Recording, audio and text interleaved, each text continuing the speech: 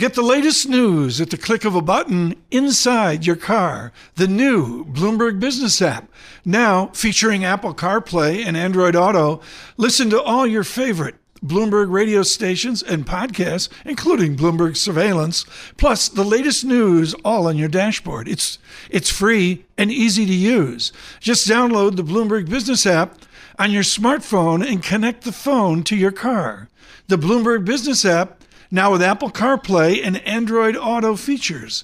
Download it free in the Apple Store or on Google Play. Presented by our sponsor, Interactive Brokers. This is the Bloomberg Surveillance Podcast. I'm Tom Keene, along with Jonathan Farrow and Lisa Abramowitz. Join us each day for insight from the best in economics, geopolitics, finance, and investment.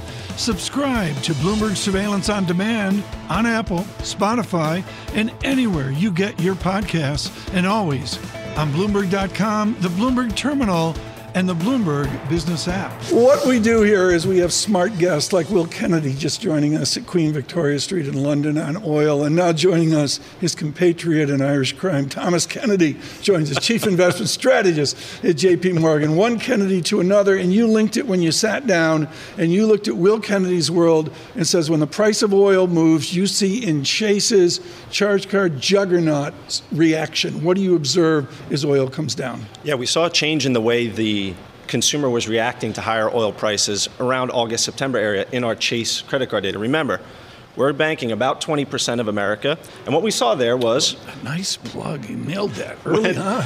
When gasoline prices rose, you actually saw discretionary spending go down. Now, Tom, you might be saying, well, of course you're going to see that, right? Prior to August and September, in the post-COVID era, we did not see that relationship. It suggests the excess savings in America might actually be depleting after how many quarters of negotiating on it. Right. And then when we really dig into the accounts of these folks, and we do it in an anonymous fashion, about half of America looks like they're out of excess savings. If you're mixing words up, it's okay. You're sitting on the side of the table where we do that routinely. I'm looking, Tom Kennedy, at the polarity between Morgan Stanley and Goldman Sachs today. You need the leadership of Bruce Kasem and Michael Feroli to give you an economic backdrop. What's your economic backdrop that forms your outlook call this year? Yeah, we're expecting a growth slowdown pretty much like the rest of Wall Street at this point. And it is relatively simple and intuitive. You have the cost of capital above expected revenue in this economy. And if you think about America as one big business, it's very odd to see the cost of capital to be above expected GDP. It should force investors to say, maybe I'll just save instead of borrow money and invest in my business. We've seen this 4 or 5 times in the last 40 years. Just about every time you see a growth slowdown, Tom. So we should expect that to happen. The question becomes, what's the scenarios where it doesn't happen? And in those scenarios, you have one where either the consumer is much more resilient and they have access to borrowing and you're going to see growth come higher, or something breaks in the meantime. Those are pretty dynamic and polarizing outcomes in the future. Everything you said up until then, though, said by the 10-year, go along the curve, lock in some of this yield. Is that right? Yeah, I think it has to be.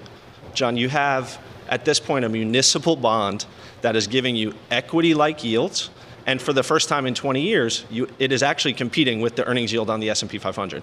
For my clients that are gathering wealth for generations, I can show them something that has near zero default risk, and you can get equity-like yields. Is there risk to that? Of course there is, but that's a dynamic that they haven't seen in 2 decades, and now I can start to reposition some of their portfolio. And they say, Thomas, I'm nervous. I'm seeing yields all over the place. Are they reluctant to buy, even at these rates, even after you tell that story? Is there a reluctance still to buy it? In our data for the last 12 months, this has been the trade that people have been excited about and can get invested in. That doesn't mean it's not without angst. When we saw a 5-year tax-free yield show up 2 weeks ago, that dynamic changed. 5% tax-free. For people in New York City where we're sitting, guys, you got to buy a taxable bond above 10% to get an equal return. So the behavioral experience for them did change there. I think as a market prognosticator makes you say, well, how high can rates really go before we're going to see that crowding out effect of high yields? One of the mysteries of this year has been what the main driving force in yields has been. Is it the economy? Is it inflation? Yeah. Is it the politics or the fiscal backdrop? This is going to be a really interesting test.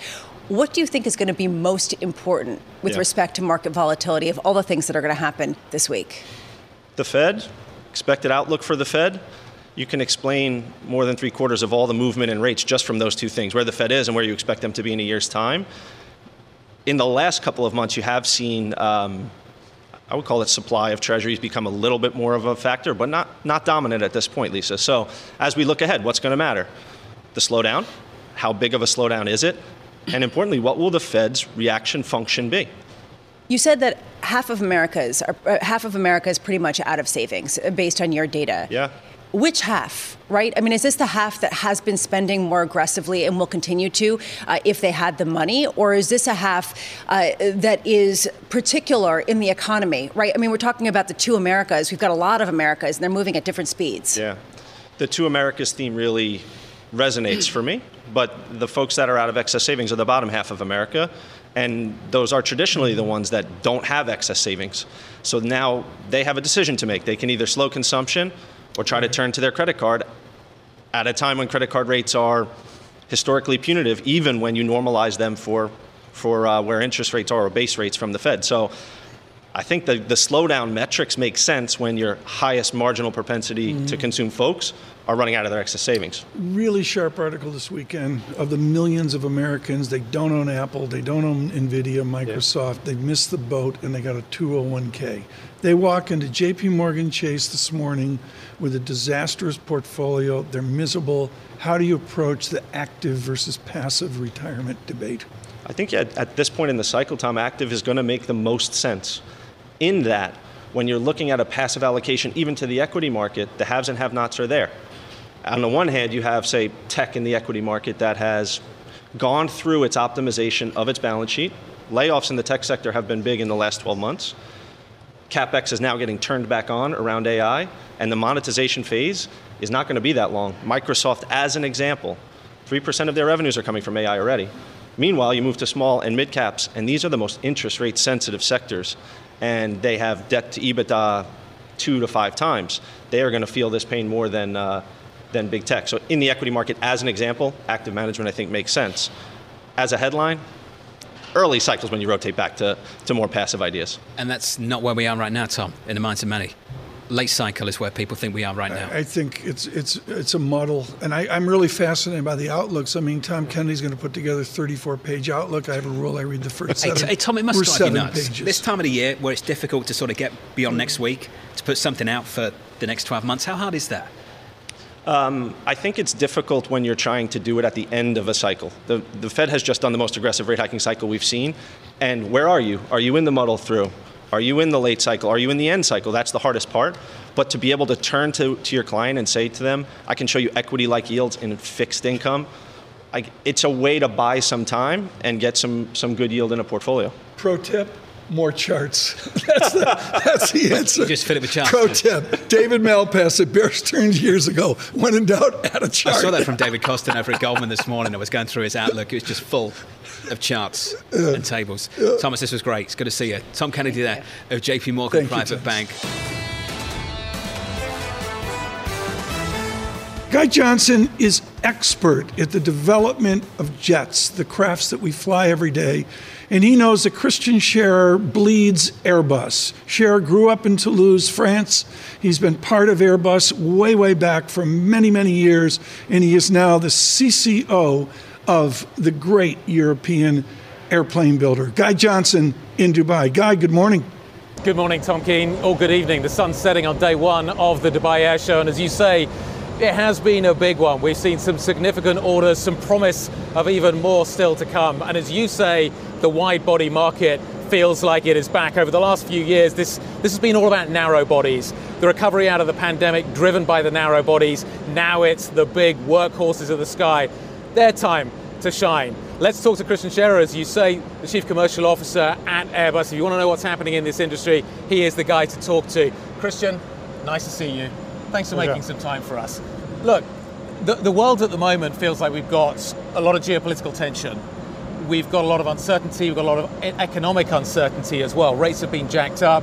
Economies are slowing down. Yet it doesn't feel like it at this show. Huge orders across the piece in terms of what we're seeing from airlines from around the world. Why the disconnect? I wouldn't say it's a disconnect. An order at an air show is, I wouldn't say anecdotal, but it's being very much highlighted because it's an air show. You will have seen that this year alone there have been lots of orders, in particular with us at Airbus, well before the air show, during the air show, there'll be orders after the air show. So it isn't like an incredible peak all of a sudden. It's part of a phenomenon. The air show is an event. It's been building for a while, though. This is a kind of moment in time when you can take stock. As you say, like you're about to sign a very large order with Turkish Airlines, a huge order. A lot of narrow bodies in there, but a lot of wide bodies as well. This feels like a moment in time just to reflect on what is happening. And it feels like demand from the customer is still very strong. Demand within the industry is very strong. They've watched what happens with the narrow bodies and they've sold out. Now these guys want to make sure that they've got their slots. What is driving this demand? What gives the industry this confidence? Probably the fact, Guy, that we're seemingly in an undersupply situation again. So there's a lot of jockeying for delivery positions. You don't want to miss the train. Just a few years ago, in the midst of the pandemic, remember, we manufacturers were asked to slash our production by roughly 50%. So it takes time. There's a lot of industrial inertia to rebuild an industrial system that's capable of producing large numbers of wide-body airplanes. And so they don't come in large numbers. So you don't want to miss the train. You study the numbers very carefully. If I look at what is happening with discretionary spend at the moment, I listen to LVMH or Richemont or Diageo, they're talking about that sort of high-end discretionary spend beginning to roll over. Do you think that happens in aviation, or do you think the lesson from the pandemic is, do you know what, I won't have the cognac, I won't have the Cartier watch, but I will have the airfare? I think the latter is true. I think an air trip is no longer a luxury per se. It is part of discretionary consumer spending. It's probably at the top of the list?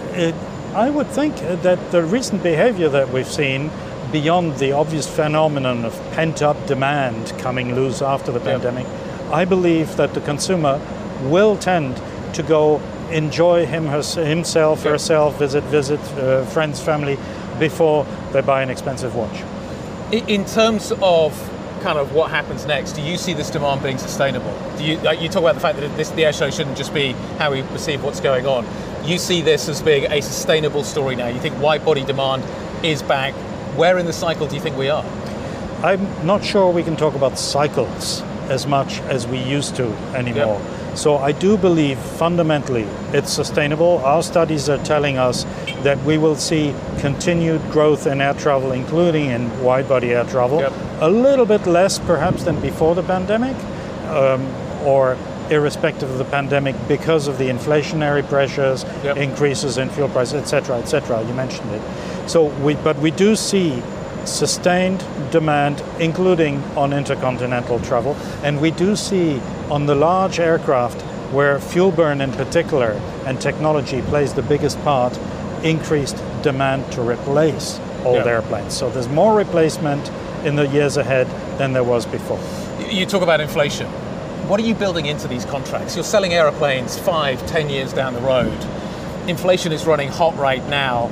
How are you building that into your contracts? How much are you building into that contracts? How important, when you sign a contract, is that escalation clause? That's a really good question, and that is a subject of finding the right balance of how you share that risk of inflation with the customer, the airline that is making a purchase decision many years in advance.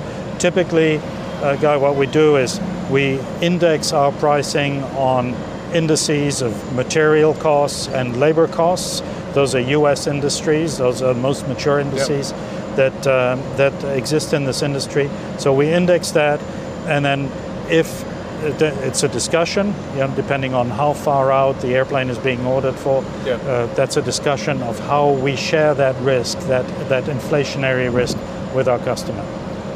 Are you going to be able to build all these airplanes? I spoke to Guillaume a few days ago, the CEO. He was talking to me about going from 9 to 10 on the 350 program. If this demand continues, do you have to go 10 to 11, 11 to 12, 12 to 13? And how hard is that? Well, one step at a time. Remember, we were at a rate 10 before the pandemic. We slashed it down. Now we're ramping back up to 10. It's not a trivial thing. Airbus is not necessarily the limiting factor here. It's a huge supply chain that we're pulling with us, and that's the pacing item.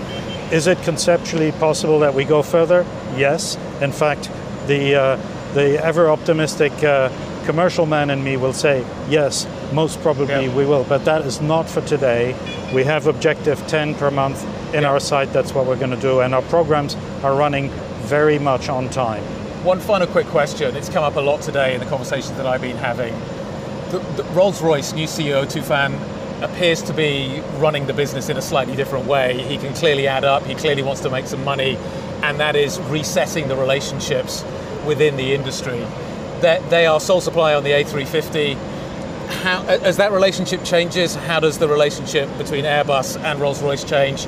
Airbus and Emirates change? How does it change the nature of the relationship between supplier, customer, and ultimate customer? Well, I'd say two things. The first one, the most important, is we're really, really happy with the Rolls-Royce engine on the A350 program and on the A330 as well. But on the A350 program in particular, the XWB engine, I will dare say, is by far the best engine in the sky today. In reliability, in fuel burn, in durability, it's a wonderful engine. So that's point one. Point two, yes, there is a resetting of pricing in the engine business. The fuel burn, the engine guys have developed fabulous machines to lower the fuel burn. That comes at the expense, at some expense on the maintenance side, because these engines consume parts quicker. They consume less fuel, more parts. And that reset is what's happening in the industry, in the engine industry at large, and Rolls-Royce is no exception. It's been great to see you. Thank you very much indeed, Christian. Thanks for taking the time and hosting us here at Airbus. Tom Keane from the Dubai Air Show. The sun is setting here. Back to you. Guy Johnson, thank you so much. Always interesting. Nobody ever says make it complicated. That is why Nationwide makes simplicity a priority by providing financial professionals with straightforward, client-ready resources. From clear strategies to help clients meet retirement savings and income needs, to ways to cover rising healthcare costs and more. Nationwide simplifies planning so more time can be spent helping clients. Nationwide is on your side. Nationwide Investment Services Corporation, member FINRA, Columbus, Ohio. Take your business further with the smart and flexible American Express Business Gold Card. It's packed with benefits to help unlock more value from your business purchases. That's the powerful backing of American Express. Learn more at americanexpress.com/businessgoldcard.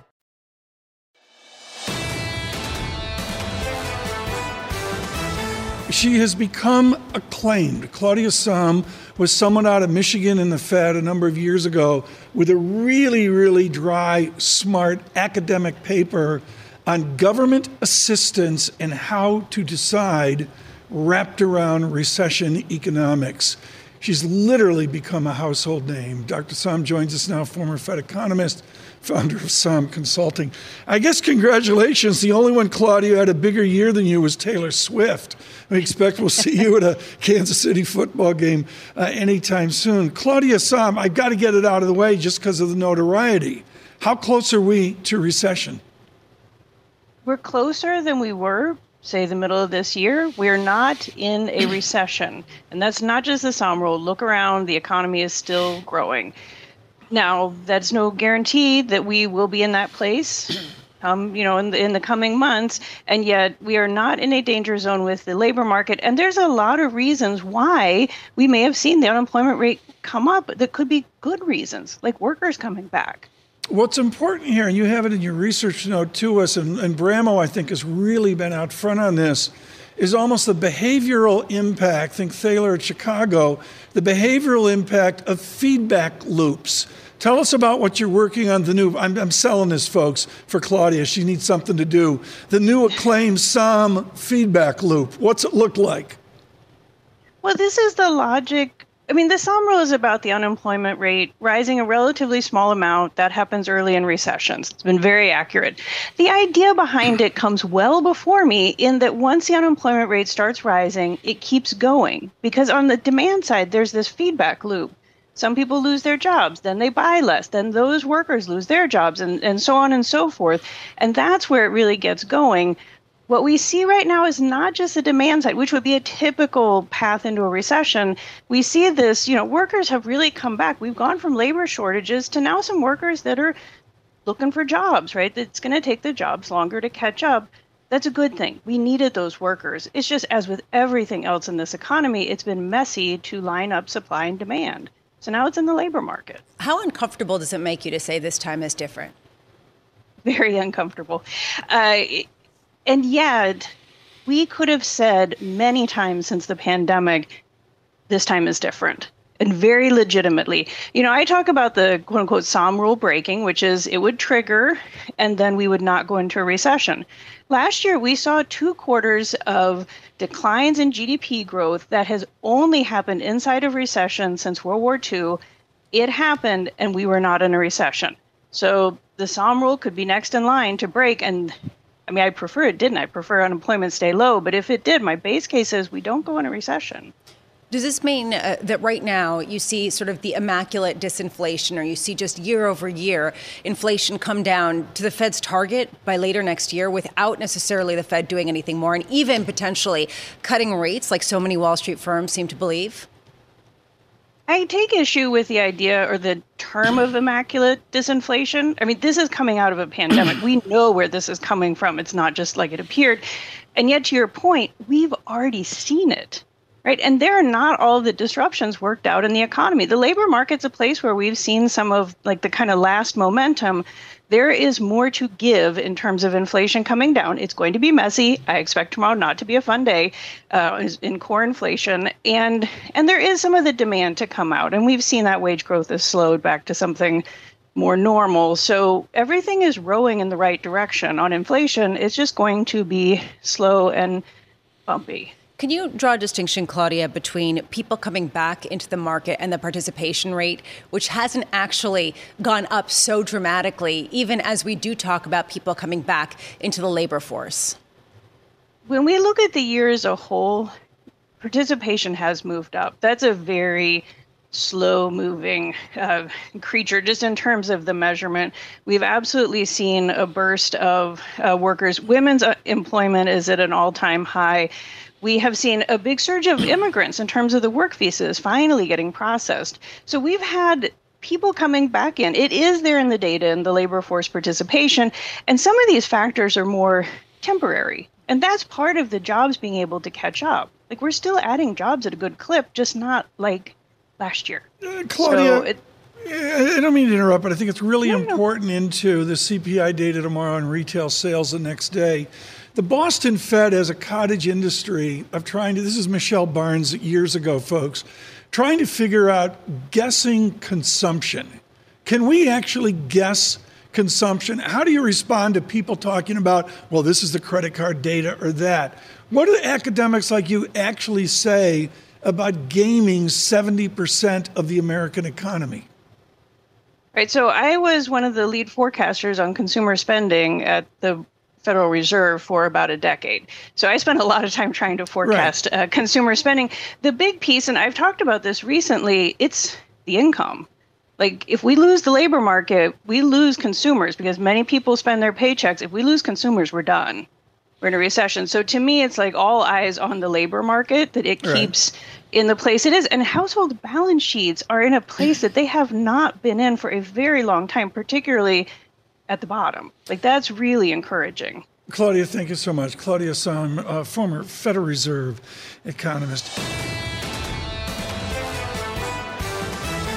There's a lot to talk about here, John, as we get to Toto Wolff, team principal, CEO of Mercedes. But, John, the real issue here to me, and we're going to do a little bit more spanner and CISPAR. I was reading about the CISPAR. Okay. Folks, the side impact bar is very, very important for all these different cars. I look forward to you flexing your knowledge on this. Yeah, thank you. This is more of an engineering discussion. I think you're looking at it. Maybe what we've had I hope before. Toto's not running away from the camera. He joins us now, Toto Wolff, team principal and CEO of Mercedes-AMG Petronas Formula One. Toto, fantastic to catch up with you, sir.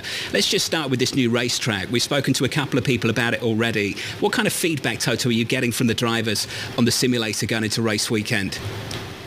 First of all, good morning. Good morning to New York. We can also talk side impact structures if you wish, but I think you're gonna lose some of your audiences. Yeah, I'm skilled at that. Yeah, we can jump on a separate call. I'll tell you. So the drivers have been in the simulator, and I spoke to Lewis last week when we had a meeting in the factory, and he said the straight is so long and impressive, but we don't really know what to expect because, as you mentioned before, we're racing between 10 and 12 local time. Nevada nights, I've heard, can be pretty cold, and the only night racing experience that we have is Singapore and a little bit of the Middle East, but obviously never on a new track close to 5 degrees centigrade with Pirelli tires that have never experienced these kind of temperatures. It does raise some questions as to why it's being hosted at this time of the year, at this time of night. Toto, how did that come about, and would you push for a change next season? Well, obviously, Las Vegas stands for entertainment and show, and Liberty came up with the plan, which is great, to be honest. We have not raced in Las Vegas for a long time, certainly not in modern Formula One, and going there with this new format in the night, it's going to be spectacular. I think it's been said before, the track is brand new. That means the surface can be quite greasy or oily, because that's what asphalt does when it's new. We haven't raced in those temperatures, as I said before, but in any case, it's going to be a big spectacle. I don't know whether we will be sliding around or whether the track is going to be really grippy, but we shall find out in a few days. We've been talking about qualifying and the prospect of maybe needing to do 2-3 laps to get tyres up to optimal temperature to put in that quickest lap. Toto, any thoughts on that at this point? Yeah, we've had it in the past that sometimes you just needed to slowly warm up the tires, because if you push them too hard at the beginning, they grain, then you slide over the surface, the grip is never going to come. So bringing them in, driving them carefully, getting them up to temperature, and that could last a few laps, depending, and we're getting a little bit technical here, depending on how much you heat your rims and your brakes beforehand. And teams have various concepts. They either want to have the front tires pretty cool and long-lasting, or you heat them a lot, which gives you grip for a single lap for qualifying, but obviously harms them for the race. It could be chaos, or it could be really exciting, one or the other. It goes to a conversation we've been having all season on this programme, Toto, just how you balance pursuing commercial gains without compromising race quality. What do you make of the current balance of Formula One? I think we had that balance, to cope with that balance for a long time. And I think why we love the sport so much is because it's honest. Entertainment follows sport. We're not designing regulations or content because we want to create scripted content with a certain outcome, with a certain degree of non-variability. We're doing this, we're launching ourselves. There's technical regulations, there's sporting regulations, and then off you go. Within a certain framework of cost cap, which is similar to the salary cap in some of the US leagues, everybody has the same starting point. And then we launch ourselves into this. So it's honest. The stopwatch never lies, and therefore the entertainments follow suit. And yet we go through these periods of dominance. We saw it with Ferrari, late 90s, early 2000s. We saw it with you, Mercedes, for a long time as well, and now with Red Bull. Sir Lewis has said recently in the last couple of days the Red Bull is so far away, I think they're probably going to be very clear for the next couple of years. From your standpoint as team principal, is that a realistic assessment of the future, the next couple of seasons?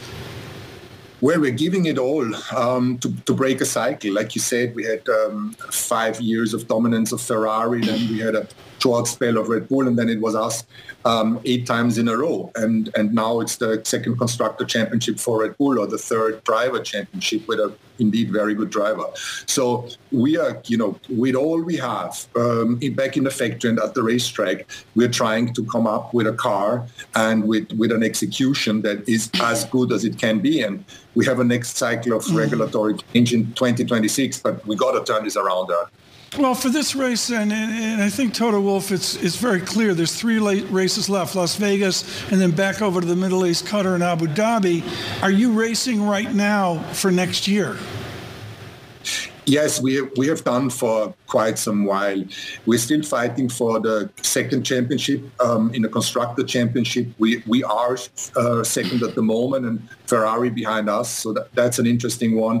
But deep down, second or third place doesn't matter. We got to, with all humility, fight for the front, and that's why many months ago already we've switched and we transitioned to a new car. Toto, there's a phenomenal photo of three Austrians, Niki Lauda, Toto Wolff, and a guy named Schwarzenegger.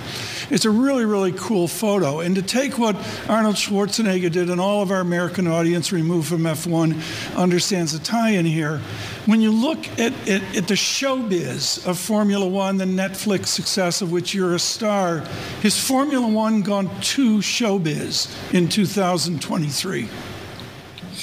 Obviously, there's a few Austrians of us that have gone beyond the country, and Schwarzenegger probably the biggest. And I was lucky enough to be very close friends with Niki. We traveled the world around in his function as chairman of the team, and there were very valuable lessons that I could learn.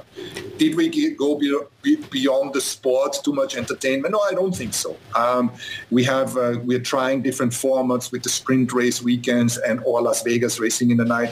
And if it needs calibration to provide a better show whilst staying true to our values of the honest sport, I think we've got to try it. But the core product, the Grand Prix on Sunday, within the regulations, financial, technical and sporting, is always what Formula One has been all about. Let's finish on the prospect of expansion, Toto. I believe you've been against the expansion of the grid. Do you think it's now ultimately inevitable?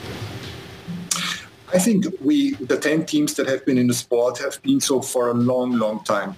The smaller teams or midfield teams have gone through a lot of hardship a few years ago when COVID struck. But in any case, they fought for survival, and here we are with the cost cap kicking in.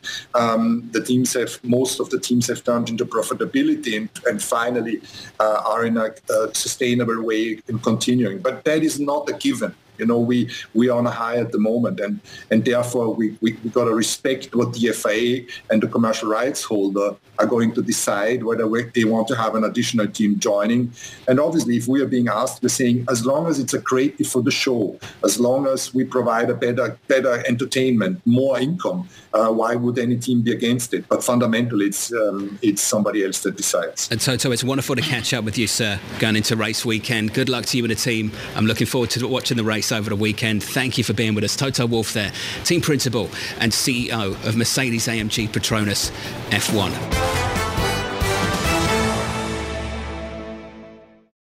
Nobody ever says make it complicated. That is why Nationwide makes simplicity a priority by providing financial professionals with straightforward, client-ready resources. From clear strategies to help clients meet retirement savings and income needs, to ways to cover rising healthcare costs and more. Nationwide simplifies planning so more time can be spent helping clients. Nationwide is on your side. Nationwide Investment Services Corporation, member FINRA, Columbus, Ohio. Take your business further with the smart and flexible American Express Business Gold Card. It's packed with benefits to help unlock more value from your business purchases. That's the powerful backing of American Express. Learn more at americanexpress.com/businessgoldcard.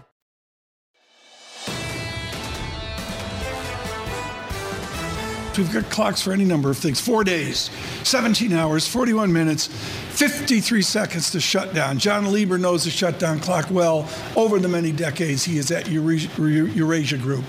John, thanks so much for joining from London this morning. We're riveted to the shutdown clock. What's the likelihood that the nation's going to turn into a pumpkin at midnight on Saturday?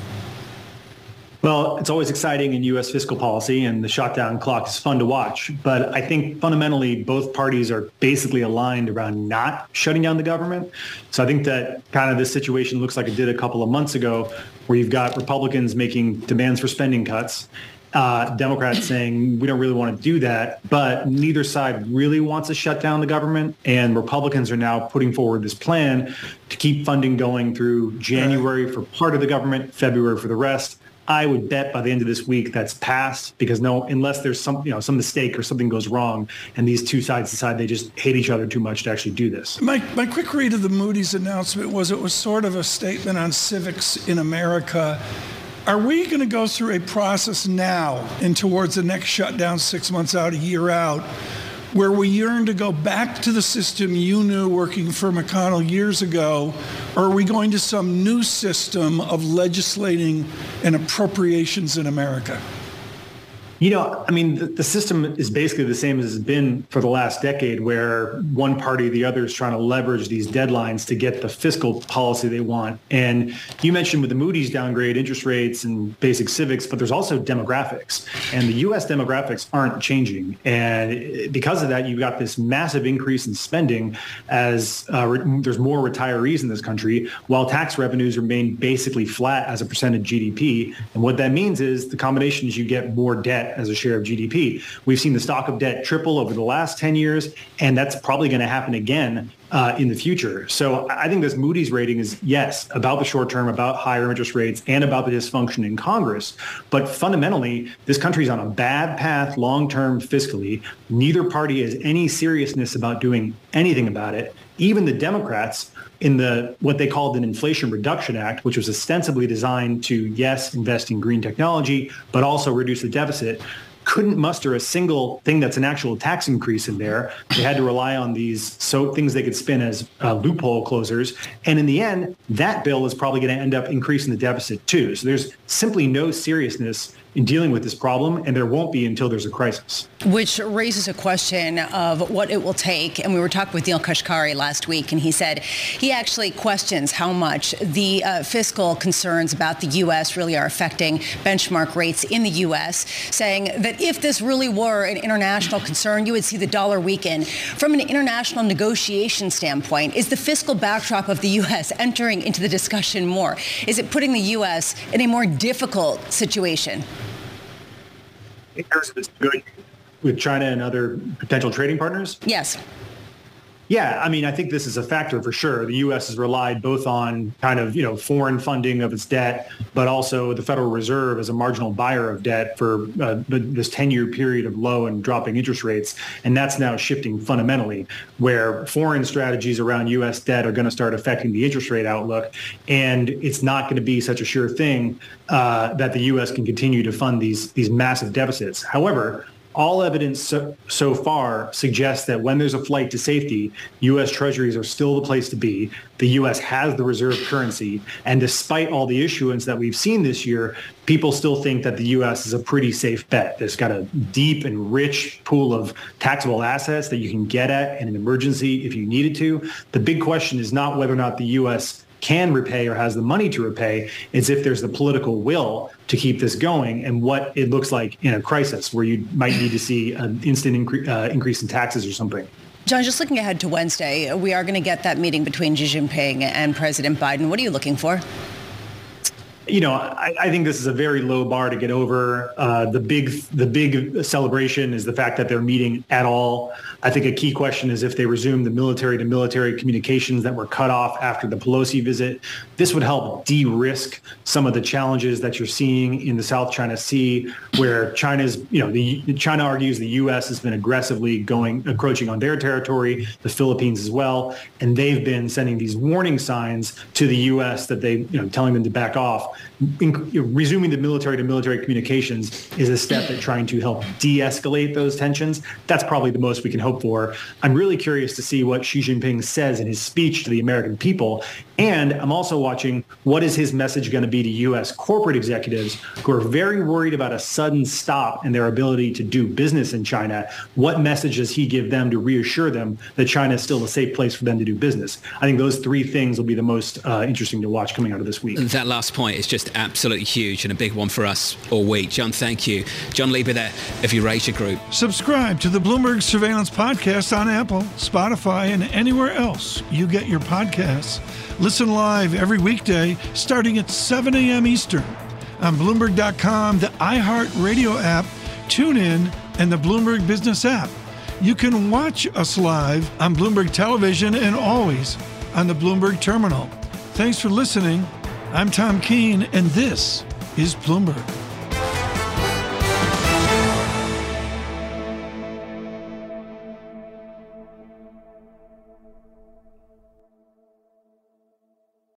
Take your business further with the smart and flexible American Express Business Gold Card. It's packed with benefits to help unlock more value from your business purchases. That's the powerful backing of American Express. Learn more at americanexpress.com/businessgoldcard.